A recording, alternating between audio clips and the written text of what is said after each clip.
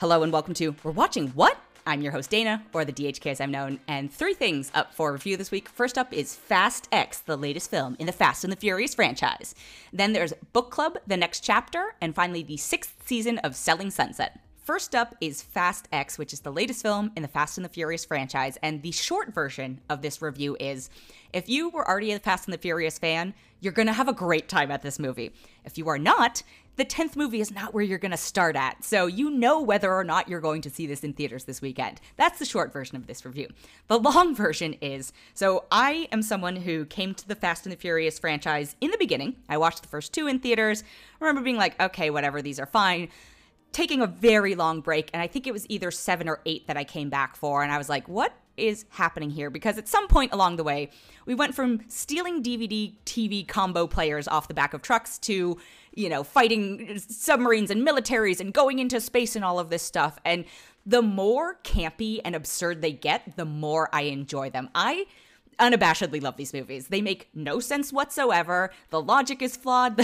The time compression makes no sense. They get from like one location to another in what feels like less than is physically possible to like get, you know, you're like, oh, we're going from London to Rio. And I'm like, how did they get here as fast as you were? Like, what? Who? You're not going to a Fast and the Furious for logic. You're going to the Fast and Furious for vroom vroom and family. So does it deliver? It sure does. The whole gang is back. We've got Vin Diesel back as Dom Toretto, Michelle Rodriguez, Tyrese Ludacris, Nathalie Emmanuel, Jordana Brewster, John Cena, Sung Kang. And then we've got some of our more recent characters, you know, Scott Eastwood is back, whatever. Dame Helen Mirren and Charlize Theron are in this again. And I'm like, the number of Oscar winners who've just popped into these makes me so happy. You've also got Brie Larson, Rita Moreno, Alan Ritchson, and Jason Momoa joining.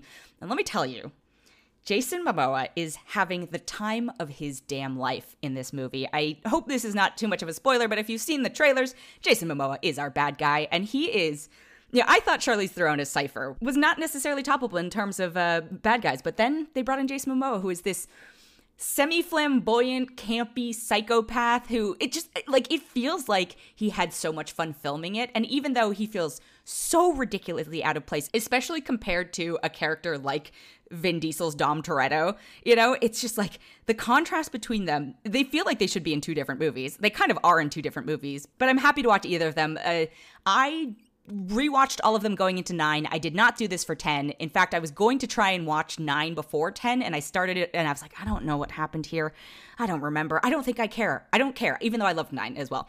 But yeah, you do and you don't need to remember what's going on. This film does this thing that I don't think other ones in the franchise have done, where it's sort of, I mean, they have done this, but this is the most extensive version of sort of retconning the plot together. And so they give us some of the key elements of why Jason Momoa is here and the course of the Fast Family's shenanigans and the way they do it. It was a fair amount into the movie, but it made me laugh very hard. So anyway, the plot makes no sense in the slightest.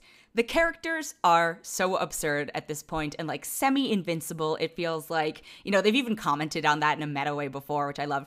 I think my biggest challenge with this one is that even though it's the 10th one and, you know, we're nearing the finale, or so they say, and all this stuff, it didn't have as memorable a set piece as some of the other ones were, right? Like 9, you go, oh, 9's the one where they went to space, or, you know, there's the one with the submarine, or there's one with the bank heist, which I think the Rio heist is truly the, you know, the set piece that set the standard for these things. But this one, it does have, I'm not going to say what they are, but it does have moments that I feel like they were trying to make the thing that you refer to it as, but it doesn't succeed in the end. And so that is one of the weaker moments of it. But I think where it sort of compensates for that is the memorability of the Jason Momoa character, right? Where you're just like, what is happening here? Also, I love that.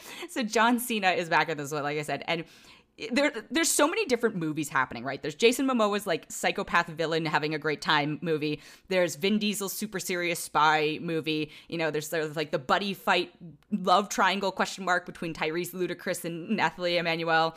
And then one of the subplots, and I'm sorry, I hope this is not too much, it's like a John Cena paired with a kid thing. And they're just totally in a different movie. And I love it so much. And then also the Brie Larson stuff. She does not feel like she belongs.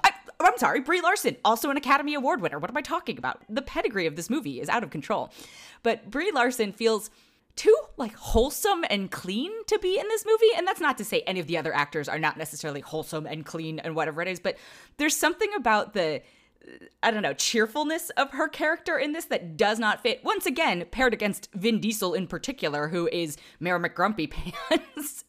And I'm just like, what are we doing here? But I cannot fault these at all because I have a good time. You completely have to have zero expectations going into it. You have to understand that it is camp. You have to understand that, like, it's not going to make sense. You are just here to watch ridiculous moments happen. And they, I think, are a slightly bit too aware of the ridiculousness at this point. The other thing I will say, in addition to lacking sort of what felt like, you know, a dramatically set piece or whatever it is I felt the CG a lot more in this one. I know previous ones obviously use it, but the stunts, and that's not to say like the giant magnet stunt or whatever it is, it's not obviously CG, but it didn't feel as grounded to me in this one. And that is one of my slightly larger complaints about it. But I came out of it saying no notes, you know, and I will stand by that. And I cannot wait for the next one. But if you are a Fast fan, have so much fun. Please enjoy yourself. It's about family. If you are not, I encourage you to pick up the franchise at this point, having gone on this many decade-long journey now,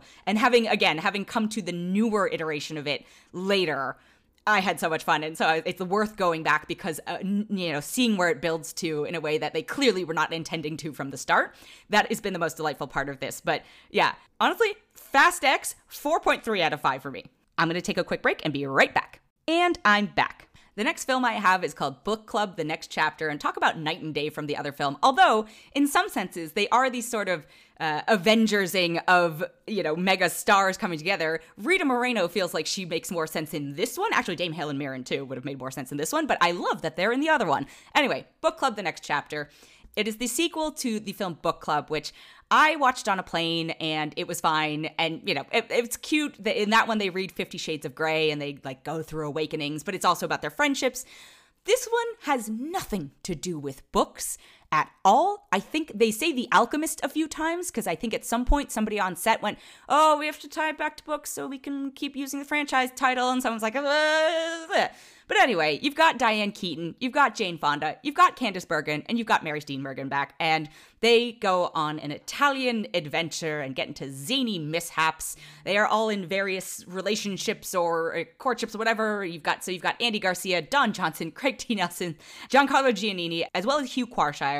So again, very contrasting in terms of the other one, but also all-star cast. I had a decent time at this. I love Jane Fonda, but Candice Bergen, for me, carried this film in terms of comedy.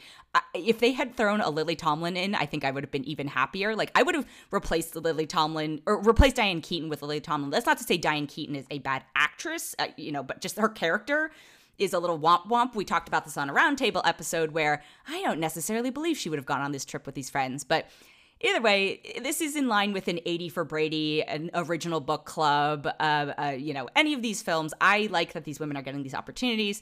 I don't love that the stories still semi-revolve around relationships and men, etc. I would like one of these to pass the Bechdel test a little bit more strongly. It does, but either way, it's fine. I wouldn't run out to the theater to see it, much unlike Fast X, which should be seen on a big screen. When this comes out on home entertainment and video on demand and stuff like that, you have yourself a nice glass of wine and enjoy it. But if you go to the theater and you enjoyed it, more power to you. But it feels like a watch at home, enjoyable, lazy Sunday type film. But I still got some laughs out of it. Again, shout out to Candice Bergen. I'm gonna give it 2.8 out of 5. The last thing I have is Selling Sunset season 6, and let me tell you, I've already watched the entire season, and I don't know if I could tell you a single thing that happened. That's not true. I can't actually tell you things that happened, but it blurred together pretty aggressively, and I am sad to say that I feel like I'm missing Christine. Fans, you know what I'm talking about. It's a little weird not having Christine there. I think one of the other challenging things this season is a lot of the plotline revolves around newcomer Brie Tiesi, and she had a child with Nick Cannon, and so it's always weird when the drama, they are asking a lot of the questions that I think we as the public ask about some of Nick Cannon's relationships and, you know, his various partners and stuff like that. None of my business, but also public figures, so I want it to be my business. But it's also a little rough when, like, there's a baby involved and you're just like, oh, you know, these are people at the end of the day. So it does add, I think, it doesn't compensate for the lack of Christine this season, but it does give you something like grounded in the real world that exists outside of Selling Sunset to anchor to. But overall, you know, it's Selling Sunset. You're going to blaze through it. You're going to have a decent time, but that is out streaming now on Netflix. That has been it for this episode. Thank you so much for listening. If you enjoyed it, we would love it if you could leave us a rating or a review or even consider subscribing.